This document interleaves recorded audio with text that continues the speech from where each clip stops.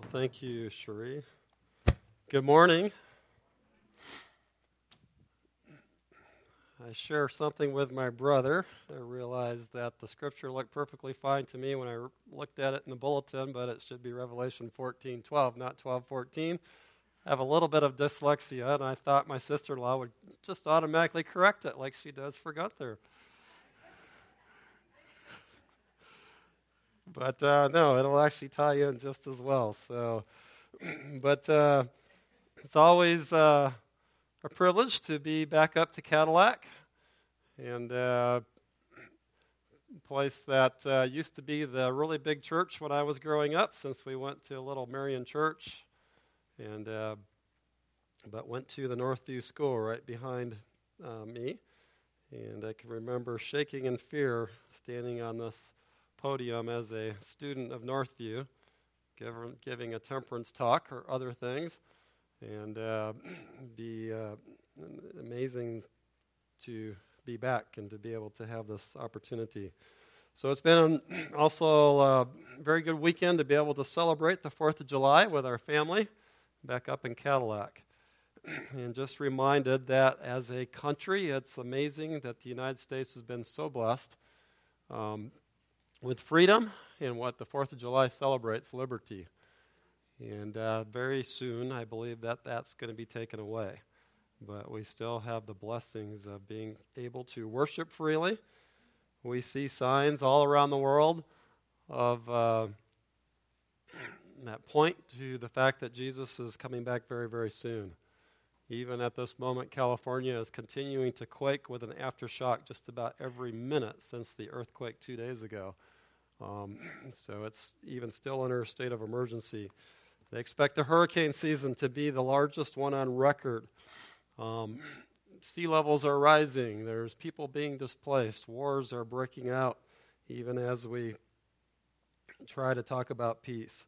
And everything is just showing that Jesus is longing to come back. And so, if you have your Bibles, I invite you to turn to Isaiah. Turn over to Isaiah chapter 5. And turn with me to Isaiah chapter 5, verse 20.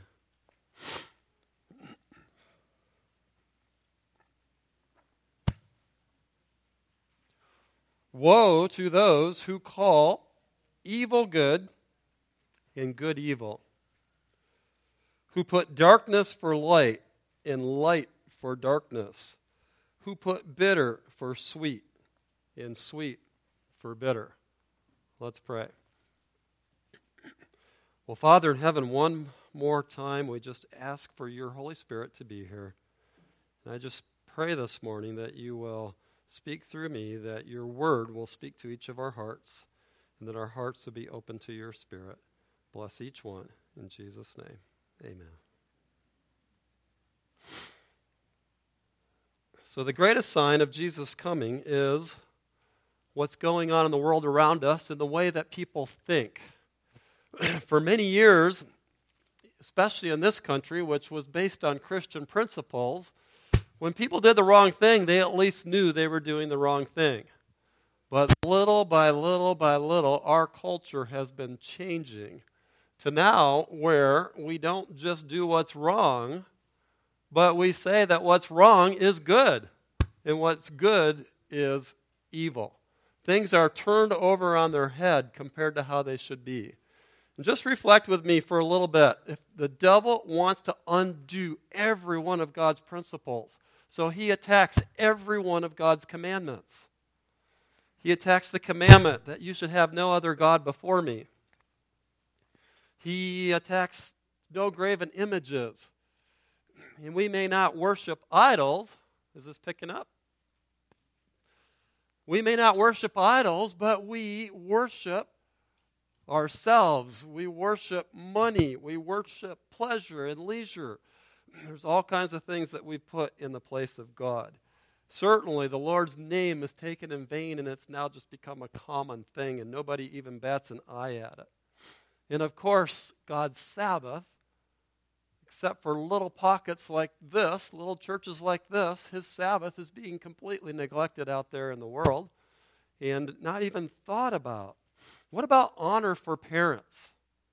We live in a world today where any authoritative figure is denied. We don't respect authority. Children don't respect their parents, their teachers, the police. And if you don't learn how to respect authority in the form of your parents or your teachers, it'll be very hard to come under God's authority. And yet that's the world we live in. Murder, adultery, thou shalt not steal, thou shalt not bear false witness.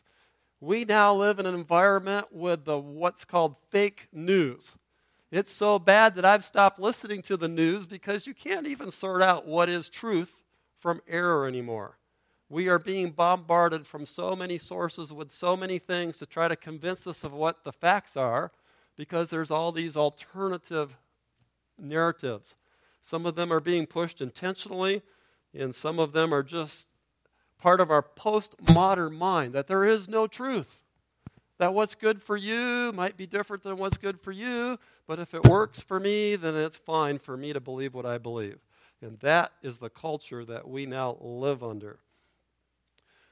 We live in a culture of social media where the things that are posted, I mean, you look at, I won't pick on anybody's names, but you just look at somebody's Facebook page. They're going to the beach, they're doing this, they just got that, and everything looks so perfect. Is that really how life is? But that's how we're being made to think that life should be, because that's what we're seeing on the media. That's what we're seeing our friends doing on Facebook. That's what we're seeing on social media. And we're thinking, my pitiful little life is, I'm the only one that's just living this boring life compared to everybody else who's posting all these great things. Well, I only look at Facebook about once a year to see who wanted to be my friend. Some of you are my friends. I'm sorry, you're not going to get much out of it because all I do is say, sure, be my friend, and I'll check it again in another year. But nevertheless, we've all been taking into this. When you think about the things that are affecting our society, it's very easy to see how we have been shifting our thinking, very much like the story of the frog that goes into the pan, and it's just warm water at first, but gradually, degree by degree by degree, the water is heated up until you can literally boil a frog without the frog jumping out. Is that happening to us? Are God's people able to discern what's good and call it good, and what's evil and call it evil? Or are we getting mixed up in our culture? Our culture, through the influence of the devil, has turned every one of God's principles on its head. Let's just look at a couple of examples. What can you think about? God gave this promise, the rainbow, as a promise of what? Yeah, he would never again destroy the earth by a flood. What's the rainbow turned into today? A symbol of gay rights, a symbol of inclusivity, but it's been completely thwarted to something completely different. What about the authority of God's Word? Does it have any bearing in our world today? It's often looked at as being old, ancient, archaic, and really not applying. Everything about our culture today, we've gotten more casual. When we come into God's presence, all of us, you should see what, I travel a lot, you should see how people fly these days. Pajamas, or tights, or things that people would never go out in public. But we're getting comfortable with a casual society. We're getting comfortable with a society that's into experiences and not into truth. And that is our culture. What about the idea of creation versus evolution? I was struck the other day, I might have mentioned that the last time I was here, but I was struck at how often I was using the word, well, it's an evolving process. How often it just was in my vocabulary. And we all say it. Gunther, how's that project? Well, it's evolving. Or how's something coming along? We mean that it's progressing, it's getting better and better and better. So a company that creates a stent, a heart valve stent, that I place in people's hearts to replace the aortic valve, they came out with a new generation called the Evolut. And I had the opportunity to meet with their vice president. And he said, by the way, how do you like our valve? And I said, well, actually, it works really well. It's easy to put in. It's very successful, but I don't like the name. He said, the name? What's wrong with the name? And I said, well, tell me, did you guys just put all these parts into a box and shake it up over millions of years and out pop this valve? And he's like, no. And I said, well, that's what the name implies. What really happened is you spent millions and millions of research dollars, hundreds if not thousands of people worked on this. It was gone through one iteration to the next iteration to the next iteration as they kept tweaking it, and people were putting all their creative energy into making this valve. You should have named it Create. And he stopped and looked at me and said, yeah, I see your point. But our whole society has bought the idea in our vocabulary, favors it, that evolution is not just a theory, but it's the absolute way it is. And little by little, we've all included it in our vocabulary. And we're comfortable with it. We don't even think about it. I used to always say, well, I bet you this won't happen. Well, I don't bet, so why do I say that? Or I have what's the other day? Good luck. Do you believe in luck? Or do you believe in God's providence? There's lots and lots of little ways in which we have imbibed our culture, and our culture has become part of us. And so, as Seventh-day Adventists, we need to think about how that can change. One of my favorite ones to talk about is this idea of hell. The devil has done everything he can to change the notion that we have of God's character. He wants us to distrust God. He wants us to begin thinking that God is out to get us. And at the root of every pagan religion in the world, and in fact, there's only two religions, God's true religion and some form of pagan religion. At the root of every pagan religion is this idea that we have to do something to earn God's favor. We can do it by offering a sacrifice. We can do it by doing works, good works. We can do it in the Dark Ages by buying indulgences. There's different things in paganism, all the way to offering your children, as Manasseh did in our culture today. Does the same thing with abortion and the lack of human respect for human life. Well, one of the ways that the devil has been very successful at painting God into a bad light in destroying his character, the picture of his character, is this idea of hell. Every single doctrine that our culture believes has been turned on its head 180 degrees from reality. So the culture believes that there's this eternally burning hell, and if you're not good enough, God is going to put you there and he's going to torture you for ever and ever and ever. And your spirit will be in hell, and you will be just suffering in this excruciating pain. It's a complete opposite picture of what's going on. Is there a fire that burns forever? The Bible says our God is a consuming fire. God's presence is as a fire. That's why we're shielded from his presence today. But just as a sideline, let's turn over to Isaiah chapter 33.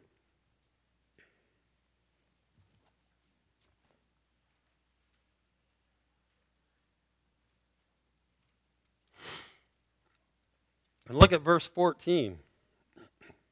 We could start a little bit earlier, but this is just a side point. So Isaiah 33, verse 14. The sinners in Zion are afraid.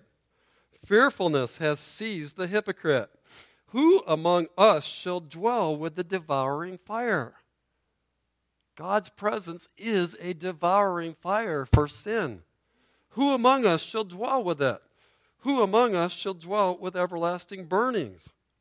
Well, it goes on to say in verse 15, he who walks righteously and speaks uprightly, he who despises the gain of oppression, who gestures with his hands, refusing bribes, who stops the ears from hearing of bloodshed, and who shuts his eyes from seeing evil.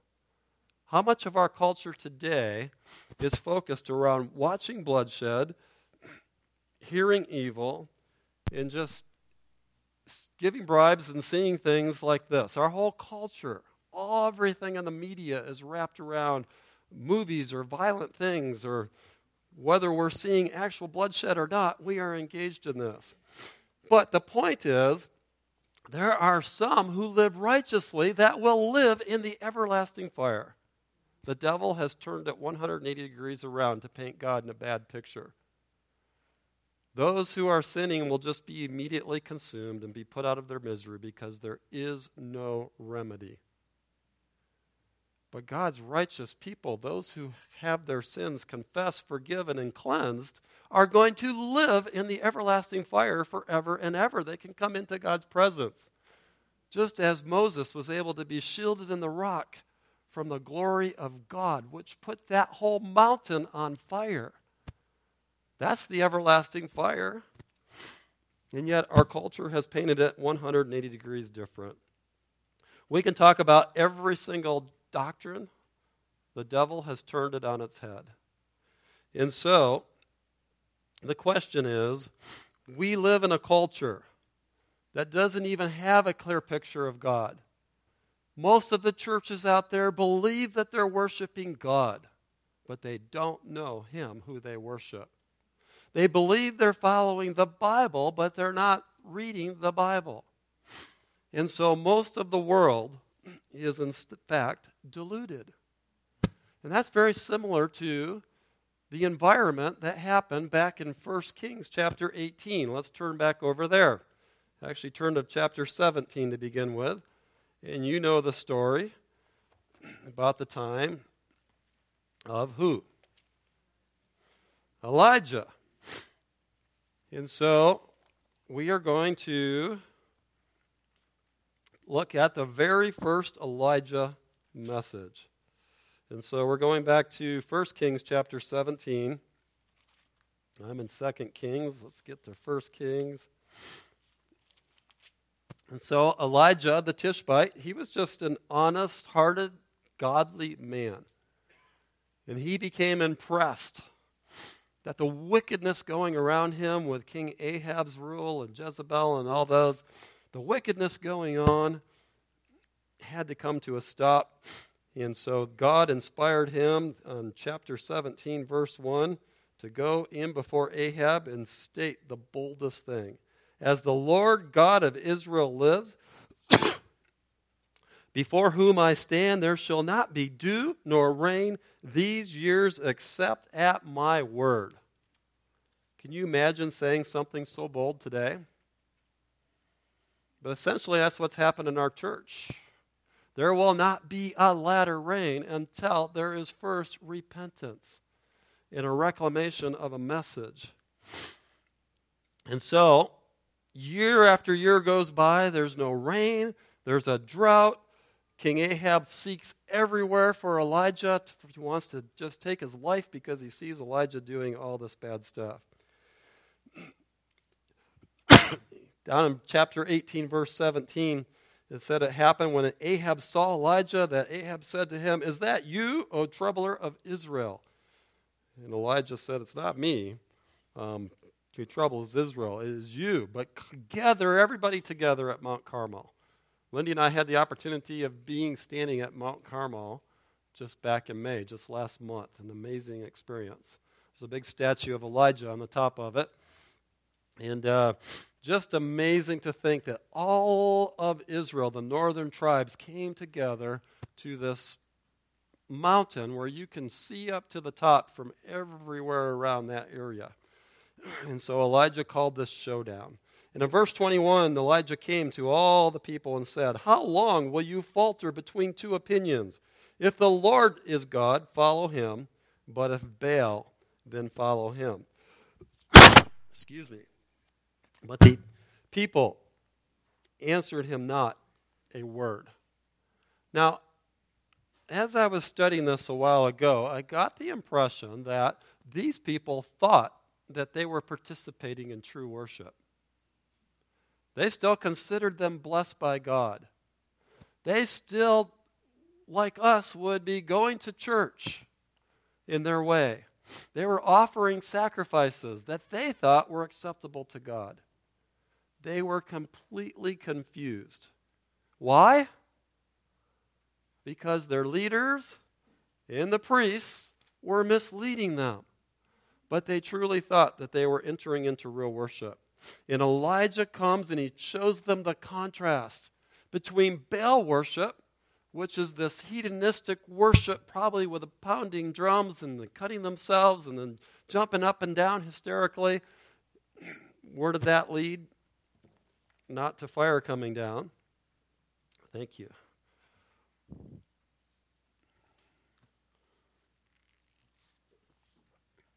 Not to fire coming down. And then the pure worship that Elijah showed. It was calm. It was reverent. It was thought through. And it wasn't hyped up. And so, in chapter 18, 1 Kings 18, verse 37, Elijah begins, let's begin in verse 36. And it came to pass at the time of the offering of the evening sacrifice that Elijah the prophet came near and said, Lord God of Abraham, Isaac, and Israel, let it be known this day that you are God in Israel, and that I am your servant, and that I have done all these things at your word. Hear me, O Lord, hear me, that this people may know that you are the Lord God, and that you have turned their hearts back to you again. The role of Elijah the prophet was to turn the hearts of the people back to God. How did he do it?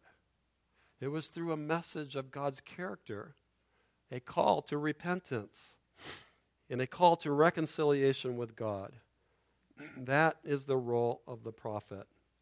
What happened before Jesus came? Who came to prepare the way for his first coming? John the Baptist. Let's flip over to Luke chapter 1, verse 17. Luke chapter 1, verse 17. John's birth was announced to his father Zacharias. And actually in verse 15 it says, speaking of John the Baptist, he will be great in the sight of the Lord and shall drink neither wine nor strong drink. He will also be filled with the Holy Spirit, even from his mother's womb. And he will turn many of the children of Israel to the Lord their God. So he's going to turn what? He's going to turn the people back to the Lord. That's the work of a prophet. And so that's what he's going to do. And look, by the way, do prophets have a special diet? They don't drink alcohol. They do basically, they eat simple food. Do prophets have different clothing? It says he had, I think, camel's hair, a garment out of camel's hair. He had weird clothing of that day, but he stood out. But verse 17 says, he will go before him, speaking of Jesus, in the spirit and power of who? Elijah. To turn the hearts of the fathers to the children and the disobedient to the wisdom of the just. To make ready a people prepared for the Lord. John the Baptist was the forerunner of Jesus Christ. Is there a forerunner before Jesus comes back again? Before Christ comes back a second time? Let's turn back to Malachi. One chapter before the New Testament.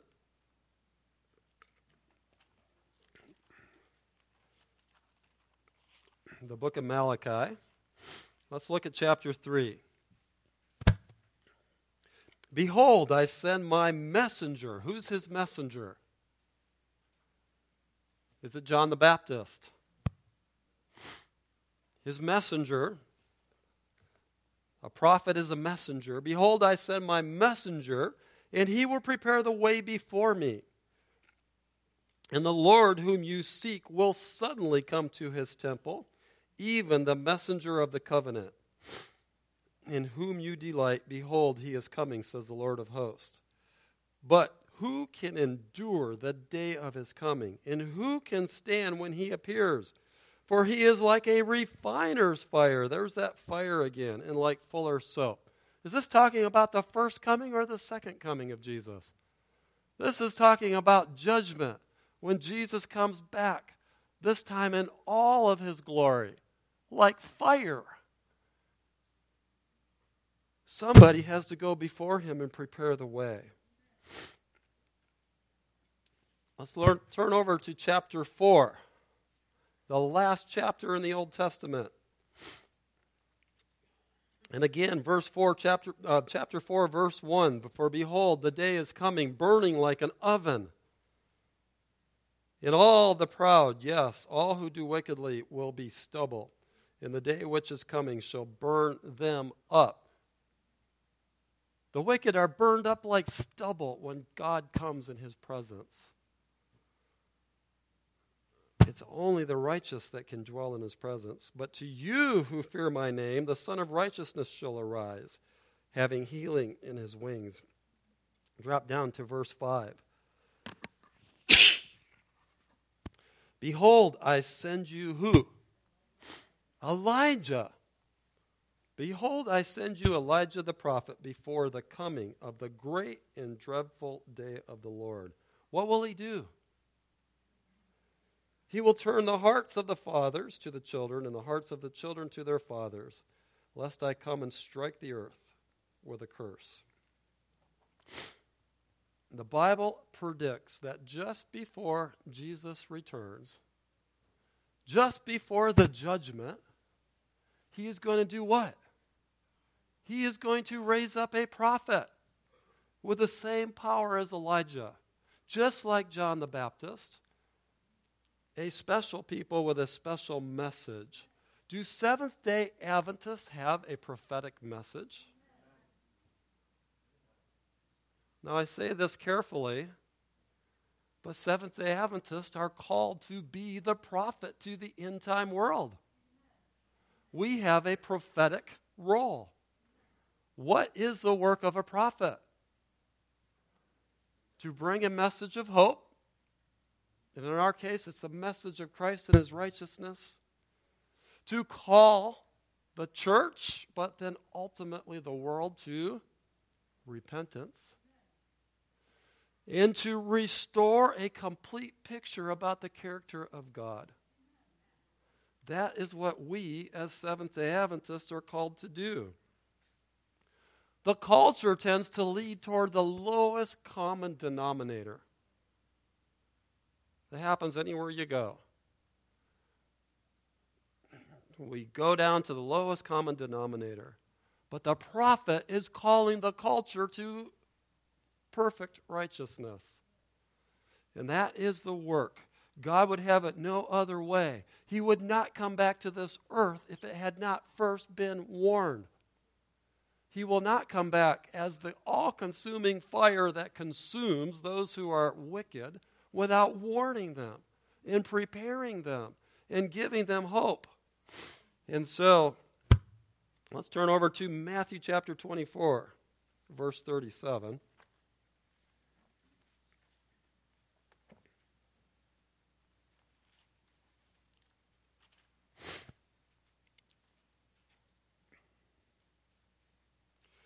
Jesus is talking about the time of the end. But as the days of Noah, so also will the coming of the Son of Man be. We know that Jesus is coming back very, very soon. And so, he has raised up the Seventh-day Adventist Church to be God's last day messengers. It is the Elijah message, the final message that will go out to prepare the world. What is the message that we are supposed to give? It is countercultural. And by the way, God's last day people, do we have a special diet? Do we dress modestly? Do we listen to different kinds of music? Do we keep ourselves separate from the media? We should. That's what we're called to do, to be prepared. In Patriarchs and Prophets, page 187, Ellen White says, in the hour of greatest peril, the God of Elijah will raise up human instrumentalities to bear a message that will not be silenced. There is going to be a message that goes around the whole world. Countercultural, but it's going to attack every one of these counterfeits that Satan has raised up. Well, the messages that we've been given as a church that makes us unique, that's probably on the sign out here in front of the church, are called what? The three angels' messages. No other church out there in the whole wide world are giving the three angels' messages. There are churches that actually believe the state of the dead the way that we do. There are churches, other churches that keep Sabbath. But no other church has the three angels' messages. So as we close in a few moments, let's turn over to Revelation chapter 14. And by the way, the scripture text that we did read today does apply to Elijah, because all of God's messengers have to escape to the wilderness for a time. It's 1,260 years for God's church since Jesus was on this world. Elijah fled to the wilderness. John the Baptist fled to the wilderness. Seventh-day Adventists are encouraged to get out of what? The cities, to live a simpler life so we can be prepared to minister to those when all the systems of this world come crumbling down. So turn over to Revelation 14, verse 6. I saw another angel flying in the midst of heaven, having the everlasting gospel to preach to those who dwell on the earth. The true prophet always comes with a message of hope, the everlasting gospel to give to the world. The God of Abraham, Isaac, and Jacob, the gospel of Noah, the same everlasting gospel that has been preached in the Old Testament, preached when Jesus came, preached by the disciples, is now going to be preached in the very last days, the everlasting gospel. Who's it going to be given to? Every nation, every tribe, every tongue, and every people, saying with a loud voice, this is going to shake the culture. It's loud. It's out there. Not ashamed of the gospel. Fear God and give glory to Him, for the hour of His judgment has come, and worship Him who made heaven and earth, the sea, and the springs of water. We are going to take back the discussion on creation. There is a creator. He made all things. If He made all things, then if you were made with certain body parts, that determines what you are. If you were made with certain DNA, that determines what you are. It's going to answer these questions that our culture is struggling with right now. And it's not going to be very well received. There is always persecution when you are a prophet. What happened to the prophets? They were always persecuted, tortured, sawn in half, killed. And then another angel followed, saying, Babylon is fallen, that great city, because she has made all the nations drink of the wine of the wrath of her fornication. Why Babylon? It symbolizes everything that is against God's principles. Remember when Nebuchadnezzar said, is not this great Babylon that I have made? And he was immediately, or soon after, humbled, having to eat grass. Babylon stood for everything against God. Babylon stands for the system of our world today.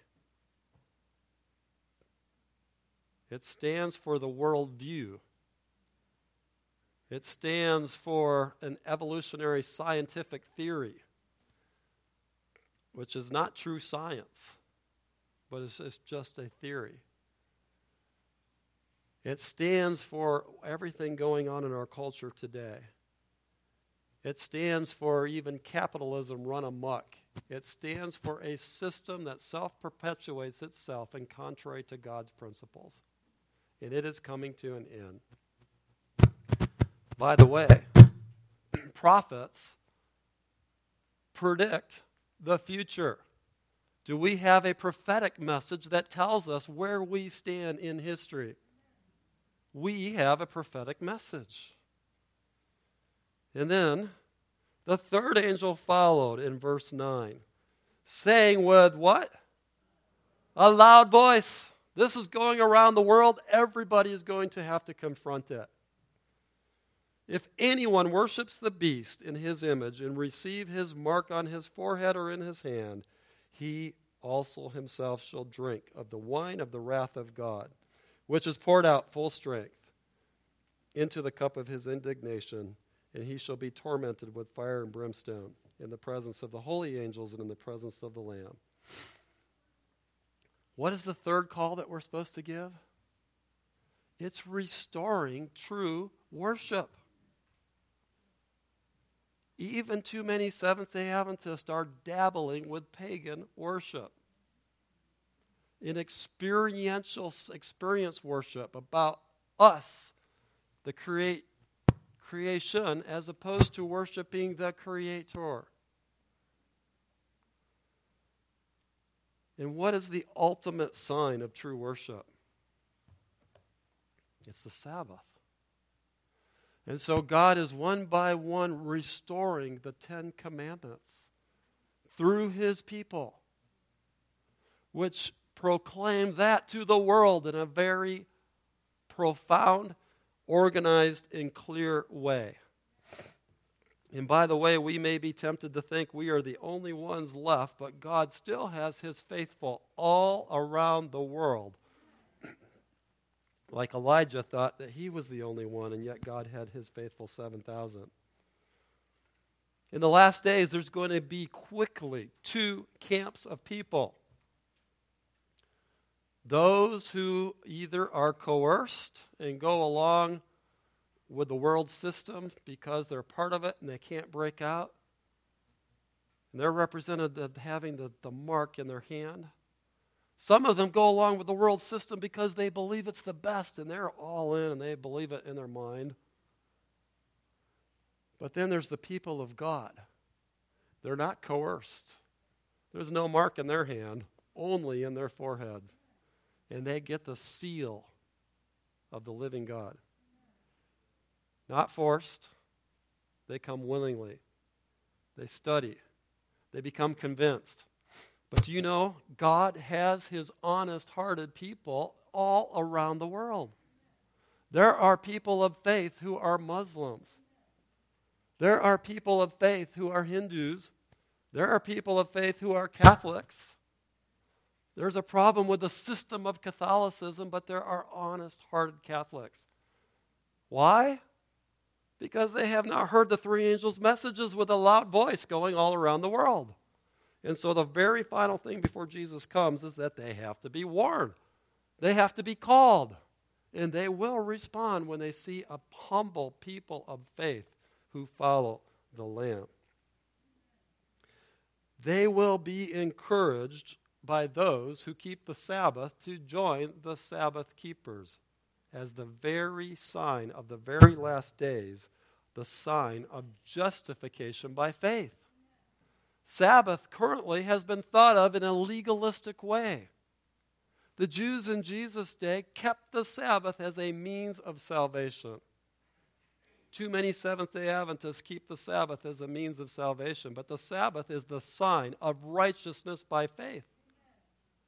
It is the seal that we have settled into the truth, and we do this willingly, counter to the world's culture. Sunday will become the sign of justification by works. I don't know if this is me or it just does that. Justification by works. Why? Because it is the symbol of every pagan religion. And all the religions of the world are going to unite under Sunday worship. And you'll have to make a choice. If I go with Sabbath keeping, I can't buy and sell. I can't eat. I can't pay my rent. I'll lose my job. So we talk about people that start keeping the Sabbath and they have trouble with their jobs. All of us are going to have trouble with our jobs one day when Sabbath becomes the sign of the very last days. Or I can give in to the way that the world has always done it and be taken care of by the world. You have to make a choice. Only two kinds of people. The Sabbath seal does not save us any more than circumcision saved Abraham. But it points to those who would rather follow God than even keep their own life. And so, Revelation 14, verse 12, summarizes it by stating, "Here is the patience of the saints. Here are those who do what? They keep all the commandments of God, including the fourth commandment. And they have the faith of Jesus." Here is a people who would rather lose their life than bring dishonor to God. And when they're that aligned with God and His principles, they can be held up before the world as a witness to the world. First selected message is page 67. God has committed to His people a work to be accomplished on earth. The third angel's message was to be given. The minds of believers were to be directed to the heavenly sanctuary, where Christ has entered to make atonement for His people. The Sabbath reform was to be carried forward. The breach in the law of God must be made up. The message must be proclaimed with a loud voice that all the inhabitants of the earth might receive the warning. The people of God must purify their souls through obedience to the truth and be prepared to stand without fault before Him at His coming.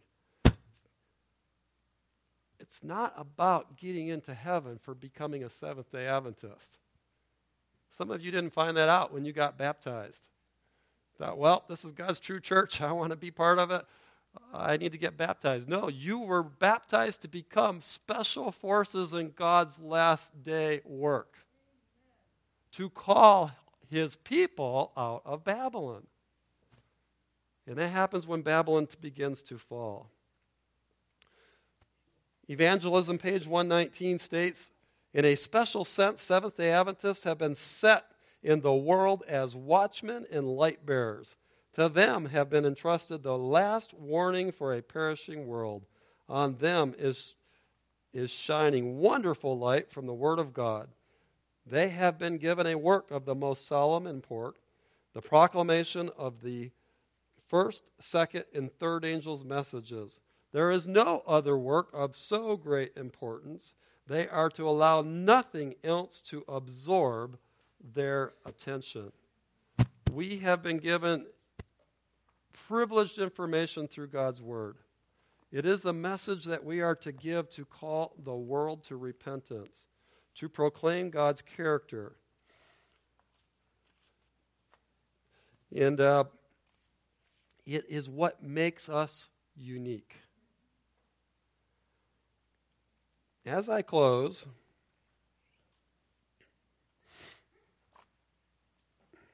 actually, let me read one more quote. Christ Object Lessons 3:3:3. Just let this sink in for a moment. As the will of man cooperates with the will of God, remember, the will of man in cooperation with the will of God, it becomes omnipotent. Imagine that. Whatever is to be done at His command may be accomplished in His strength. All His biddings are enablings. God has stored up the outpouring of the Holy Spirit that will come with such power, such amazing power, that it will do what we've been trying to do with our own efforts for the last 150 years. When God has a people who listen to His voice, who separate themselves from the world, He is going to raise them up before the world as an example. The world's tired of hearing arguments. They're tired of another sermon. But the postmodern mind that believes that there is no real truth will be overwhelmed by a demonstration of God's love and power in his people. Let me close with a story. Seventh-day Adventists have our identity. The Jews have their identity, and it comes from Deuteronomy chapter 6, verse 4. It's the text that every single Jewish child in a devout Jewish home learns. They learn it from the time that they can first begin to speak.